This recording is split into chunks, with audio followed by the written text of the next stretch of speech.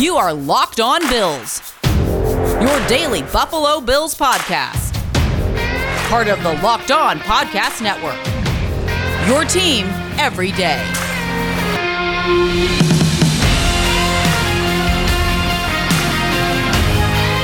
What's up, Bills Mafia? It's Joe Marino from the Draft Network, and I'm your host of Locked On Bills. Happy Tuesday to you. It's time to tackle the tough questions when it comes to the Buffalo Bills defensive line entering 2021. And I love talking defensive line. It's the position group that I feel like I know the best, and I just love it, right? Whenever I'm watching college prospects, I start with defensive linemen. I want to see all of them before I look at another position. So I love talking D-line, and so we're going to have some fun here today on the podcast. We've got several very good, tough questions to tackle, but before we get there, I want to mention a couple of numbers here and just give you a few opening thoughts here as it relates to the Bills' defensive line and tying together some things from last year as well. So last year, there was a lot of disappointment over this group. The most expensive defensive line in football, and the pass rush didn't seem to be super effective, and the run defense was okay. At times, it held its own, right? You think about the Raiders game and the Titans game, even the Colts and the Ravens in the playoffs. But I think for the most part, the general consensus is a level of disappointment with this group last year. Now, one thing that I've mentioned several times in the podcast, and I think people are generally aware of, from a pressure perspective, the Bills' defensive line did quite well. The pressure rate that they were able to generate was 36.9%. So on 36.9% of the passing attempts that the Bills' defense faced last year, they were able to apply pressure on the quarterback. That's sixth best in the NFL. And if you remember our conversations that we have previewing each upcoming game, what I talk about in every single one of those podcasts is pressure rate and how it affects the opposing quarterback that the Bills are facing. And it's tried and true. Quarterbacks are worse, substantially worse when they're pressured compared to when they're kept clean. And so from a pressure perspective, the Bills did pretty good generating pressure. They just didn't get enough sacks. Now, another metric to point out as it relates to last year's pass rush win rate. It's an ESPN metric, and it is a metric that identifies the frequency in which a pass rusher beats their block in less than 2.5 seconds. And the Bills were second in the NFL at this, 52%, just behind the Pittsburgh Steelers. And I think Washington was the only team besides the Bills and the Steelers that were above 50% in pass rush win rate. So again, another metric that affirms the Bills generated a lot of pressure. They just didn't finish with a lot of sacks. And when you think about the players they were able to add to this unit, Gregory Rousseau, Carlos Basham, F.A. Obata, there's a lot of length there. You have guys that are finishers, guys that have that tackle radius to finish and bring down the quarterback. And they're the style of players that reduce pass rush angles. What do I mean by that? Is basically the opposite of Trent Murphy. Remember watching Trent Murphy rush the passer for the last couple of years with the Bills? And he gets so far up the field and he has to do this loopy, elongated turn to get beyond the offensive tackle. And by that point, the quarterback has either gotten rid of the football or has noticed the wonderful lane that Trent Murphy gave them to step forward and release the pocket to the right because there's no contain, right? So when you can reduce rush angles, where you can threaten that outside hip of the offensive tackle and press and lean into that angle and reduce the track that it takes to get to the quarterback, you are going to have a lot more success affecting the quarterback, because not only are you compromising the width of the pocket, you're really kind of closing things around that quarterback. That's what we mean by compression style rushers. But you're also taking a shorter track, right? It's a shorter distance to get to the quarterback as opposed to that long, loopy, elongated course to the quarterback. And so I think the Bills were very deliberate about prioritizing length and finishers and guys that can reduce rush angles to be more successful at finishing at the quarterback. Now, the next thing that's interesting as we start this conversation regarding the Bills' defensive line entering 2021 is who they're going to roster. Because the Bills have a lot of really good players, right? Defensive ends and defensive tackles that you want to be on this roster. Well, I think they're going to keep 10. And they did last year. They kept 10 for almost the entire season, and they actually dressed 9 players on game day for the most part all season long. Last year it was Jerry Hughes, Mario Addison, Trent Murphy, A.J. Epinesa, Daryl Johnson, Quentin Jefferson, Ed Oliver, Justin Zimmer, Harrison Phillips, and Vernon Butler. This year, I think you're looking at probably Jerry Hughes, Mario Addison, A.J. Epinesa, Greg Rousseau, Carlos Basham, Star Lotulelei, Ed Oliver, Vernon Butler, Harrison Phillips, and then I think F.A. Obata has a really good chance of making this football team. Now, it becomes a little bit dicey with the numbers, but sometimes these things take care of themselves with an injury. And if nothing else, you have really good competition throughout the defensive end group that you should get the best version of everyone. And it should make the group even better. So there's a lot of options. We know they're going to rotate, but I wouldn't be worried about the numbers because last year the Bills kept 10 defensive linemen and they dressed 9 on game days, and I expect the same to happen again in 2021.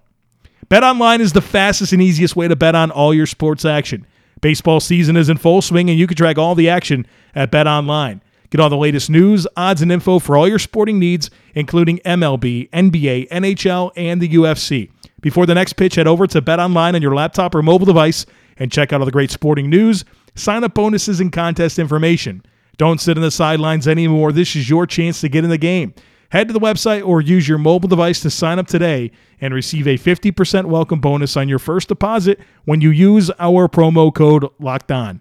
BetOnline, your online sportsbook experts. All right, let's get into your questions that were sent in regarding this Bills defensive line. The first one today comes from Patrick. Patrick says, no Bills defensive player had more than 5 sacks last season. Is that a matter of an inability to finish tackles, or is it simply a lack of opportunity due to the heavy defensive line rotation? So let's get into some information on this. Number one, you make a good point about the rotation. Snaps matter a lot when it comes to getting sacks, right? You have to be on the field with some level of frequency to have enough opportunity to get sacks. And when you look at the Bills' 3 pass rushers that were on the field the most for them last year, it's Jerry Hughes with 370 pass rush snaps. Ed Oliver and Mario Addison were both on the field for 368, and then Quentin Jefferson at 353. So where did that rank among the entire NFL when it comes to defensive ends and defensive tackles? Jerry Hughes at 370, 65th in the NFL when it comes to pass rush snaps. Ed Oliver and Mario Addison come in at 69th, and Quentin Jefferson 78th. So that is something that works against the Bills' defensive line when you're looking for the volume of sacks coming from any one individual player. They're not really on the field that much. I mean, Jerry Hughes, the most frequent participant in pass rush snaps for the Bills last year at 370, was the 65th most in the NFL. That's unreal, right? Let's take this a step further. 30 different players in the NFL last year had 50 total pressures on the quarterback. One of them was Jerry Hughes.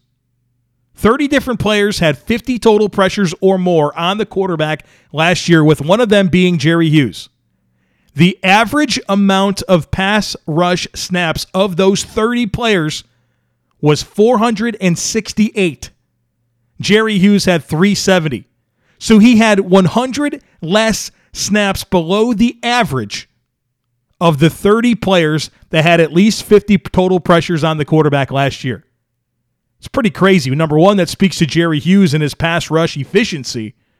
But number two, that it's going to be challenging for a lot of these Bills players to post gaudy sack numbers because we know they're going to rotate.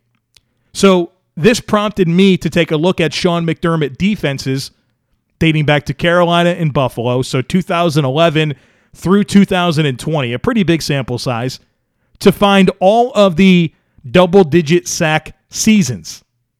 And over that span, there were 5. 2013, Greg Hardy, he had 15 sacks. 2012, Charles Johnson, 12.5 sacks. 2015, Kawan Short had 11 sacks. 2013, Charles Johnson had 11 sacks. And 2012, Greg Hardy had 11 sacks. I think the Bills, when they went out and got Rousseau and Basham and Epinesa, they figured that between those 3 players, they can get their Greg Hardy and Charles Johnson. Because those are the pass rushers that have had the most success for Sean McDermott. Those types of pass rushers. Long arms, heavy hands, compression-style rushers. I think they wanted to find their modern-day duo of Hardy and Johnson. So Sean McDermott is capable of coaching up defenses that get a lot of sacks. He had a Carolina Panthers defense that had over 60. But from 2011 to 2020, a 10-year sample size of Sean McDermott defenses, only 5 double-digit sack seasons. And of those, 4 came in 2 seasons, right? 2012, 2013, Carolina Panthers had 2 double-digit sack players. The most sacks in Buffalo under Sean McDermott was 2019, Jordan Phillips, 9.5. Then after that, it's Jerry Hughes in 2018. He had 7. So I'll take it a step further. In that same span, 2011 through 2020, there has only been a total of 10 individual seasons that resulted in 7 or more sacks for a Sean McDermott pass rusher. So that should help us have the right expectation for all of these pass rushers. They just might not be on the field enough to reach double-digit sacks. Next one today comes from Alex. Alex says, more of an observation than a question. Based on statistics, Star Lotulelei appears to be far more important to defensive success than Bills fans give him credit for. When he left Carolina in 2018, their defense dropped from 8th in DVOA to 23rd, 9th in yards per game to 20th, and 13th in points per game to 20th. Similarly, when he opted out for the Bills in 2020, our defense dropped from 7th in DVOA to 12th, 4th in yards per game to 17th, and 2nd in points per game to 14th. Obviously, there are other factors playing into these statistics, but it seems like Starr's absence has directly led to 2 defenses taking a step back. I also think Starr's absence made Ed Oliver's and Tremaine Edmunds' jobs harder, and I think it is fair to say both of those players regressed in 2020. Do you think Starr coming back will have a noticeable effect on the defense, and will Oliver and Edmunds be put in a better position to succeed with Starr on the field, or are my expectations too high? No, I think you've identified something that is very true. Star Lotulelei makes defenses better. Because for both of those teams, whether it was the Panthers team that you mentioned in 2018 or the Bills last year, both of those teams really lacked a serviceable one technique. And when you're talking about 4-3 defenses and, even fronts and what you want your skill sets to be on the line of scrimmage defensively, you have to have that one technique player. And when he left in 2018, the Carolina Panthers were left with Kawan Short, who is a phenomenal 3-tech, and Vernon Butler as their 1-tech. And we all know Vernon Butler has been a disappointment for his entire career. Then last year, it was a very similar situation. He leaves, and you have Ed Oliver and Vernon Butler, but it wound up really being Quentin Jefferson to play that one technique role. So the absence of having a true one-tech for both defenses negatively impacted the defensive line as a whole, but also the linebackers. Because you are counting on your defensive line fitting the run appropriately when you're a linebacker. Tremaine Edmunds has to trust that one technique is going to hold his spot, is not going to allow jump through blocks so that he can trigger downhill, process, and fill, right? Like there's so much that matters by having that one guy who's doing what he's supposed to do, doing his 1/11th against the run so that the other 10 players in the field can do what they need to do. There is a domino effect on this. So yes, it should make Tremaine Edmunds more effective, and it should make Ed Oliver more effective because he has that guy next to him that's going to allow him to play a little bit more free, to be a little bit more aggressive shooting gaps because you know you have that reliable A-gap defender in place in Star Lotulelei. So Star Lotulelei has kind of been a very hotly debated player since he signed with the Bills. Remember the 5-year, $50 million contract. And then, you're thinking, okay, $10 million a year defensive tackle, he should make some plays. Well, his impact doesn't show up in the box score. Never has. But I think it's sometimes hard for us to disconnect, all right, $10 million defensive tackle, where are the tackles for loss? Where are the sacks? But I do think last year was a good reminder of how his skill set affects the defense as a whole, and it doesn't necessarily come in the form of tackles for loss, and sacks. The next one today comes from Vin. Vin says, the Bills have invested a lot in the defensive line this offseason with Obata, Rousseau, and Basham notably. If you could be predictive while also considering Starr's return and the hopeful further development of Oliver and Epinesa, what are your expectations this year? Do you think it will be better regardless? I'm hopeful it will be enough to get over the Kansas City hump. So you asked for my expectations, and when I thought this through, I wrote down 8 things that I expect to happen this year regarding the Buffalo Bills defensive line. Number 1, for there to be plenty of rotation. They have 10 players that are going to be tough to keep off the field, right? 9 they'll probably dress, 10 they'll roster. Somebody's going to be inactive. But I think they want guys to be fresh, to come in and be able to impact the game. We are going to see a lot of players play 25, 30, 35% of the snaps.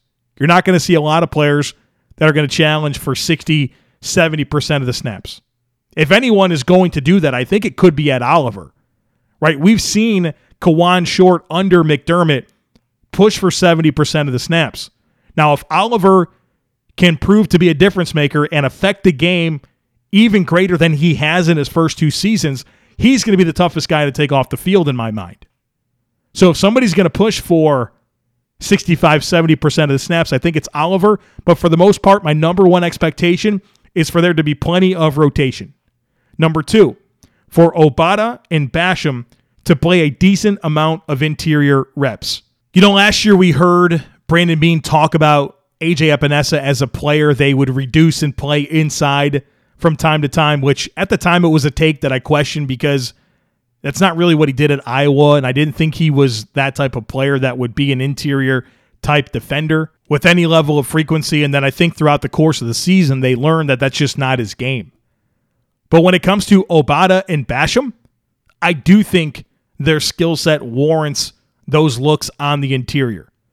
And I think you can have some really fun rush groupings with Oliver and Obata and Basham and then Epinesa or Rousseau or Hughes or Addison. Like, you can do a lot of really fun things with the bodies you are throwing at the quarterback because you have so much versatility with pass rushers that can rush from the inside and outside, with, to me, the headliners being Obata and Basham.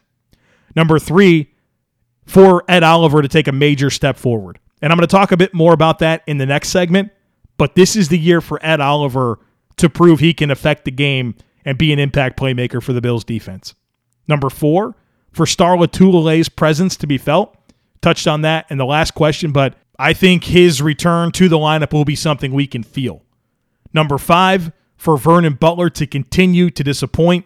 My expectations for Vernon Butler are very low. Anything that he gives this team that's a positive is something I'm not expecting. I continue to be very underwhelmed with him as a football player, and I'm not expecting on him finding his game this year, right? Like, maybe that's been something for the last several years where you're waiting for Vernon Butler to play like the first-round pick that he was drafted to be and maximize his size and athleticism. I don't think it's going to happen, so I'm not counting on it. Number 6, for Justin Zimmer to make it really difficult to leave off the roster. And so I think the Bills will keep 4 defensive tackles. Star Lotulelei, Ed Oliver, and then probably Harrison Phillips, and then probably Vernon Butler, and that kind of leaves Justin Zimmer as that odd man out. But man, I think he is going to really make it difficult to keep him off the 53. Number 7, for Harrison Phillips to have his best season, right? He's further removed from the ACL injury. He played really well in the playoffs last year. He's in a contract year. I think the Bills get the very best of Harrison Phillips this year. And then number 8, I have for Mario Addison and Jerry Hughes to play less early down snaps in hopes that they are fresh for the money downs.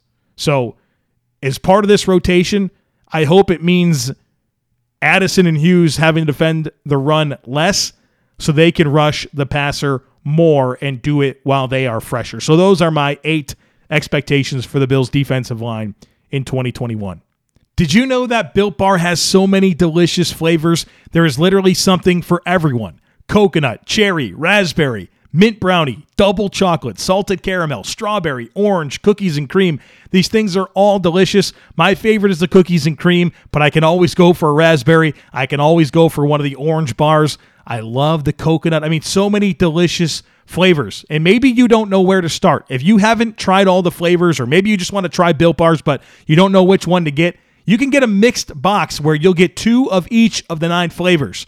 And not only are Built Bars the best tasting protein bars on the planet, they're super healthy. Check out these macros. 17 to 18 grams of protein. The calories range from 130 to 180. Only 4 to 5 grams of sugar and only 4 to 5 grams of net carbs. The flavors are amazing. They're all tasty and they're all healthy. Super cool that Built Bar is the official protein bar of the U.S. track and field team. So I love that. And folks, if you want to try Built Bars, I've got a deal for you. Go to BuiltBar.com and use promo code LOCKED15, and it'll get you 15% off your next order. Again, that's promo code LOCKED15 for 15% off at BuiltBar.com. We got a few more questions to get to here today. The next one comes from Carlin. Carlin says, was wondering which of our 3 young defensive ends, AJ Epinesa, Greg Rousseau, and Carlos Boogie Basham, do you think will make the biggest impact in the 2021 season? I think you are spot on in saying that Rousseau and Basham are perhaps more projects than immediate difference makers. And while it looked like Epinesa started to find his stride late in 2020, I think he still has a ways to go in his development. Curious what your thoughts are, and thanks in advance for your response. So yes, I do agree that I have said that Rousseau is a bit of a project. And, you know, what I mean by that is for him to reach his ceiling, I think he's going to take some time, right? He's going to have to get a little stronger, develop his technique, get more time on task at defensive end. But I don't think that means he can't come in and help the football team, right? Maybe he plays 20, 25% of the snaps, but he makes an impact in that amount of time, but it's not overly noticeable because he doesn't have the volume of snaps quite yet, because he's not there yet to warrant and really claim that type of market share when it comes to the snap distribution.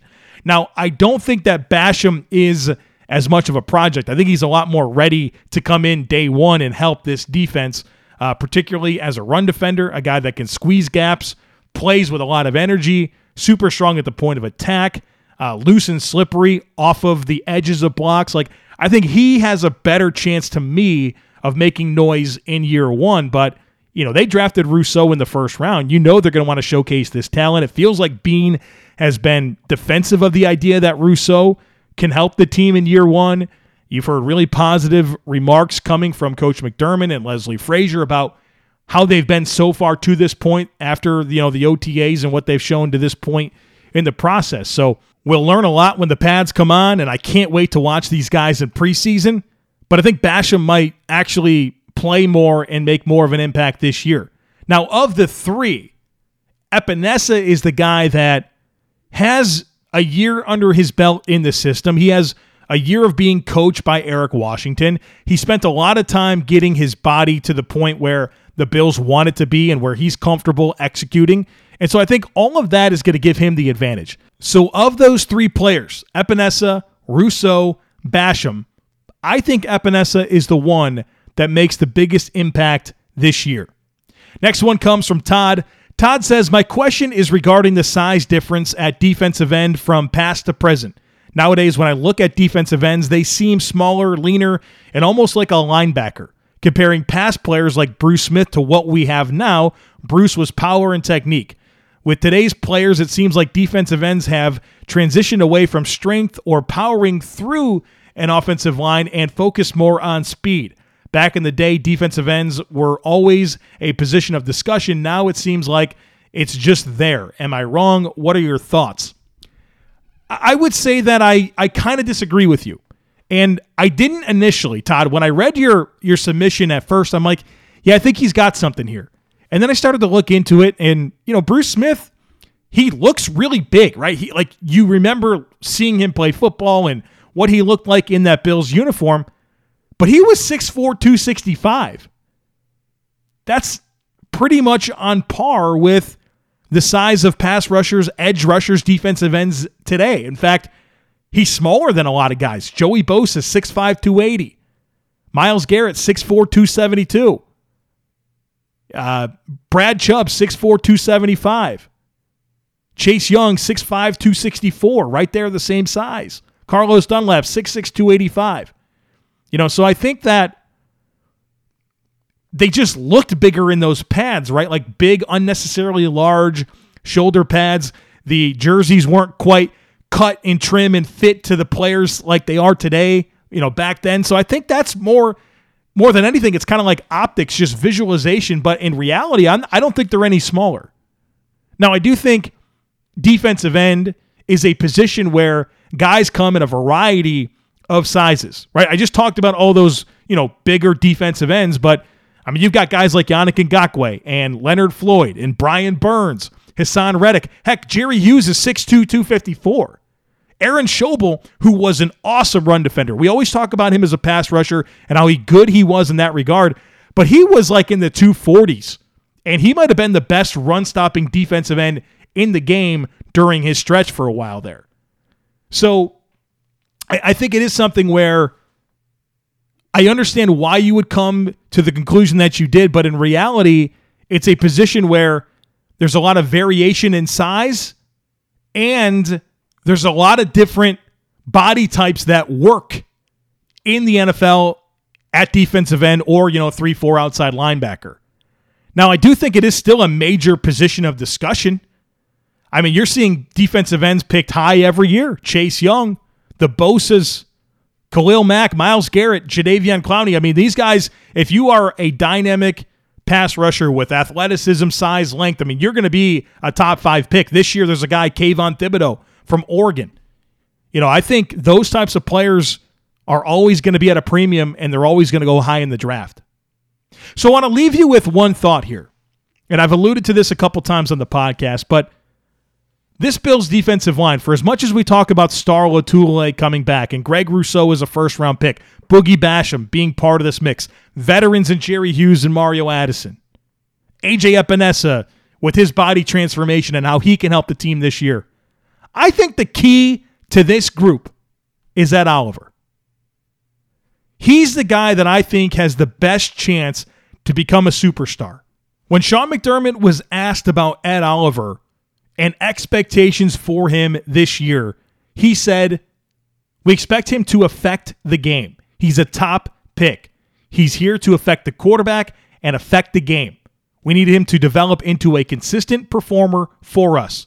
And he's worked hard this offseason to put himself in the position to do what I just mentioned. I have very high expectations for Ed Oliver this year. I want him to be a dynamic penetration style 3 technique that makes plays behind the line of scrimmage, that's quick off the ball, that is just hell for guards to deal with. Because he's got that type of quickness. He's got that type of flexibility.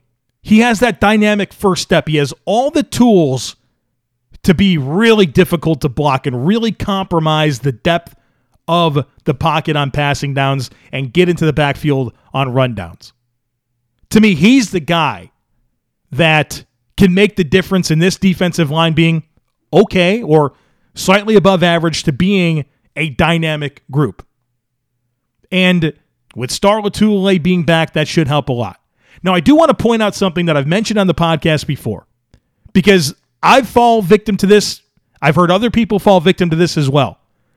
We make excuses for Ed Oliver last year by saying, he played nose technique. He played out of position. He was a one tech. He's a three tech. Why he was playing all this one tech? That's not true. He didn't play one tech nearly at all last year. According to Pro Football Focus, 36 of Ed Oliver's 578 snaps, or 6.2% of the snaps, he lined up in the A-gap as a one technique. 542 of those 578 were from the B-gap or wider in terms of alignment. He didn't play one tech. He didn't play nose tackle. Now, Quentin Jefferson did, and Vernon Butler did. But I will say this, he was not impacted because of alignment, but I do think because it was Quentin Jefferson and it was Vernon Butler as the one technique, it still impacted him. So there is something to say about that, but claiming that Ed Oliver played one tech last year, it just wasn't true. But I think everything is ripe for Ed Oliver. Year 3, the right players around him, same defensive scheme, second season being coached by Eric Washington. The Bills have a decision to make on his 5th-year option after this season. I mean, it's all right there. And he's the guy that can take the biggest leap forward and change this defense more than anyone else. So that's what I'm looking forward to. I got my eye on him, and I'm not trying to put him on blast or put him on notice or anything like that. I think Ed Oliver's been a reasonable player to this point. I think he's been a very good pass rusher. But now it's time for that impact to be even greater and for him to become a difference maker for this Bills defense. If that happens, man, this defense has a really high ceiling in 2021. All right, folks, that's going to do it for us today here on the podcast. Tomorrow is Herd Mentality. We're going to get to linebackers and the secondary as well when it comes to this Bills defense. So if you have tough questions for me to tackle regarding any of those position groups, go ahead and send them in, and we'll get them saved up for when those episodes drop in the coming weeks. As always, I kindly ask that you share, subscribe, rate, and review the podcast. Have a great day, and I look forward to catching up with you again tomorrow.